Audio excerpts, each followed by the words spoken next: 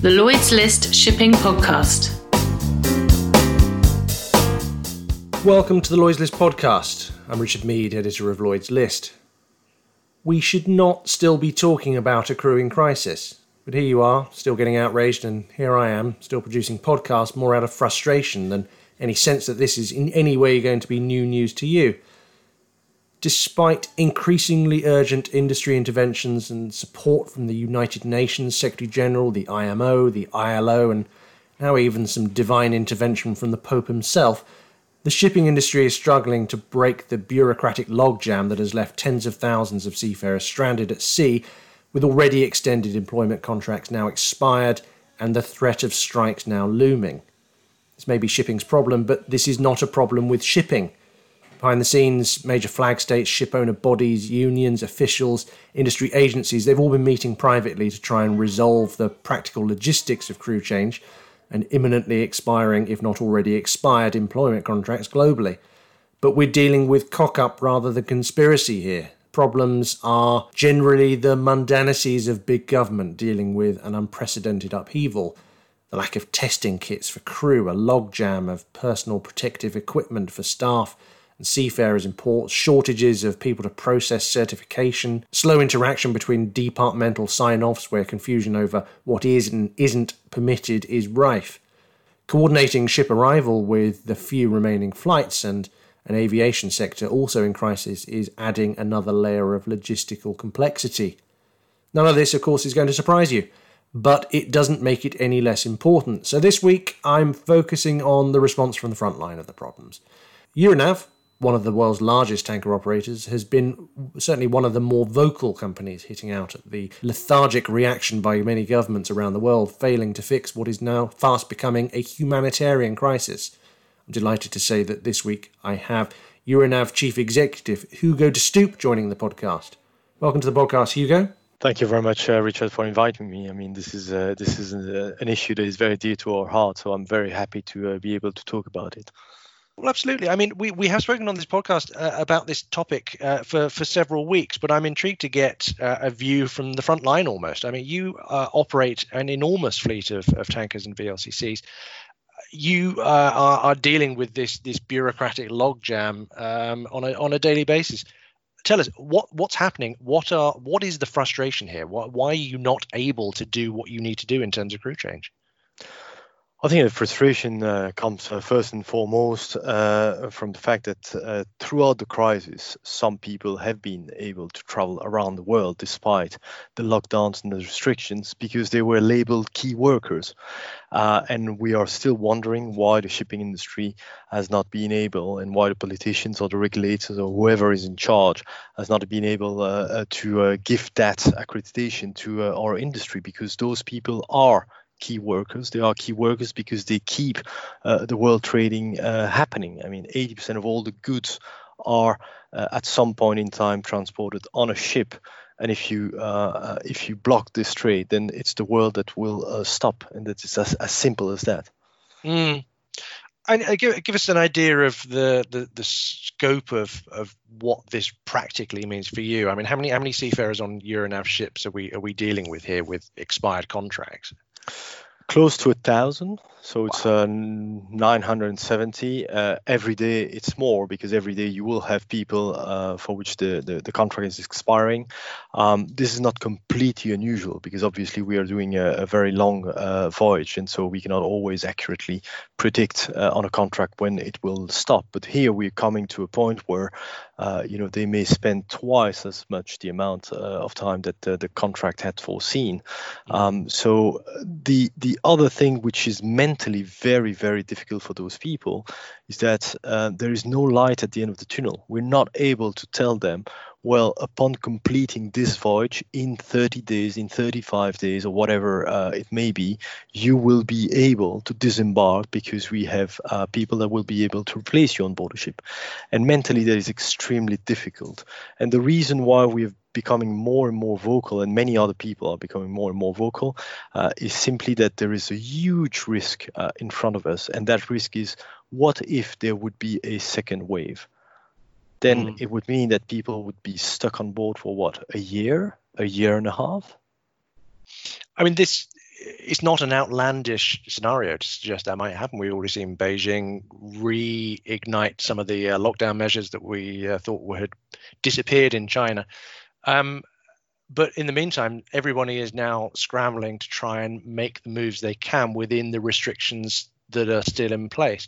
Is it clear to you as an operator what you can and can't do on an international basis, or are we still dealing with a very fragmented series of measures that are being interpreted, a little bit sporadically, should we say? It's completely sporadic. I mean, this is a maze. The problem is that for every nationality there are different restrictions, because let's say that on a ship you would have 25 people. On average at Euronav we have around 8 nationalities out of those 25 people. Each of those guys need to return home, which will be obviously 8 different countries, and depending on where the ship is calling, that land or that country will have different regulations. So for instance, in Europe today, Schengen area is, let's say, open. So if you are holding a European passport, you can disembark in Europe and go to any country in Europe. But if you're a Filipino working on a Euronav ship and the ship is calling in Rotterdam or in Le Havre, wherever that is in Europe, you're unable to disembark, and you will be stuck, and you will have to go on the next voyage, which will take another 40, 50 or 60 days. Which, I mean, are quite apart from the practicalities of how you actually operate a ship, at a human level, the uncertainty within your crew must be reaching crisis point. I mean, what's the general feeling amongst the people on the ships right now? Well, we are vertically integrated, which means that we know our crew. These are people from Euronav, and we like to have a sort of family spirit on board the ships. So we've been communicating towards the ship through the captain, but also directly to the crews on a weekly basis as a minimum, and whenever there is an update that we can share with them.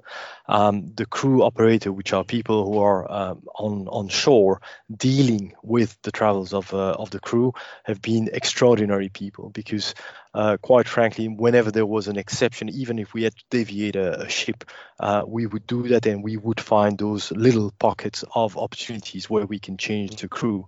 So I think that on board the ships of Euronav, people are really feeling that Euronav is doing a lot and goes way beyond what other people are doing.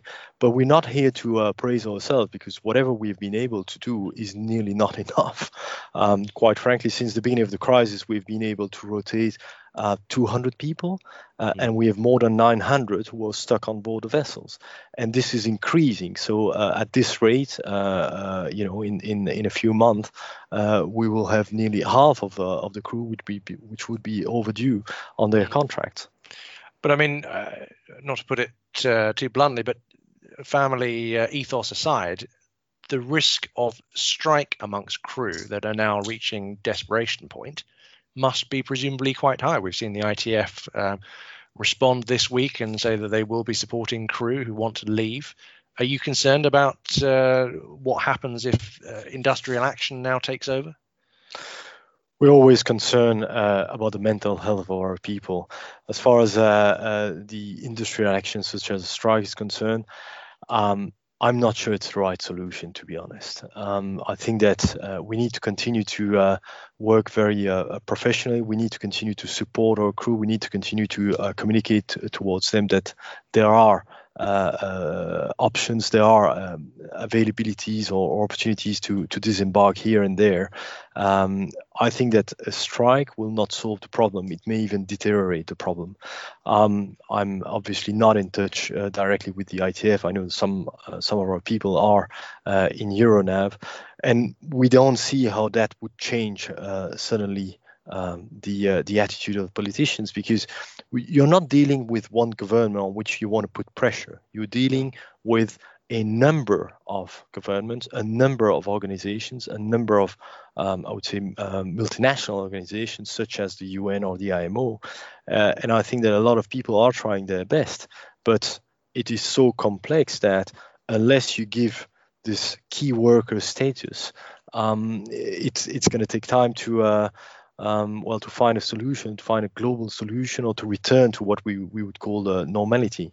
So the strike is not something that I believe. I think that people need to pay attention. People need to be aware that this situation is worsening, that it is a humanitarian crisis, as you put it, and that will make the politician move, because then people will realize that you have 4 million people, which is the amount of people working in this industry, that are being the victims, and for half of them at least the hostage of the situation. Indeed. And I'm not suggesting you are going to have a solution, but you point to a large series of problems rather than a singular problem. But it's hard to know how the industry could react in a better way than it already has done. This is probably one of the few times where I have genuinely seen cross industry unity on a topic. You've had genuine collaboration from unions, from industry representatives, from ship owners, ship managers. You've had the various international agencies and supranational bodies all singing from the same hymn sheet.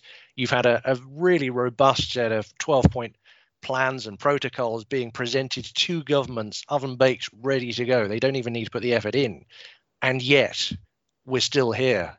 Not even divine intervention this week is, making people sit up and pay attention. I mean, what more can you do? Well, I think that not everything is negative. So you have places which have opened. Singapore and Hong Kong, under some restrictions, have opened, and those are very important hubs. So the situation is improving. It's not improving fast enough, and that's why we continue to hit the nail with a very big hammer. And I think that the hammer is that we've been talking about the issue a lot, but in our industry. And it's only recently that it has hit sort of the mainstream press, and that the people who are not in this industry are aware of it. And so when you call divine intervention, I mean, to get the Pope talking about it, I think it's some sort of miracle, because it means that finally. I'm not saying that the Pope listens to the Loyalist podcast, but but finally people are starting to be aware of it, and that's the best way to attract the attention of the politicians, because they have a list of priority. I mean, let's not forget that we are in a crisis, and the crisis is hitting absolutely everyone. So it's really to get that item as high as possible on their priority list. And the best way to do that is to create an awareness of everybody outside the industry to know what is happening, and to start pushing and lobbying and putting pressure on the people they vote for. Wonderful. Well, let's hope some more people hear your message this week. But for now, Hugo de Stoop, Chief Executive of Euronav, thank you very much for joining the Loyalist podcast. Thank you very much, Richard.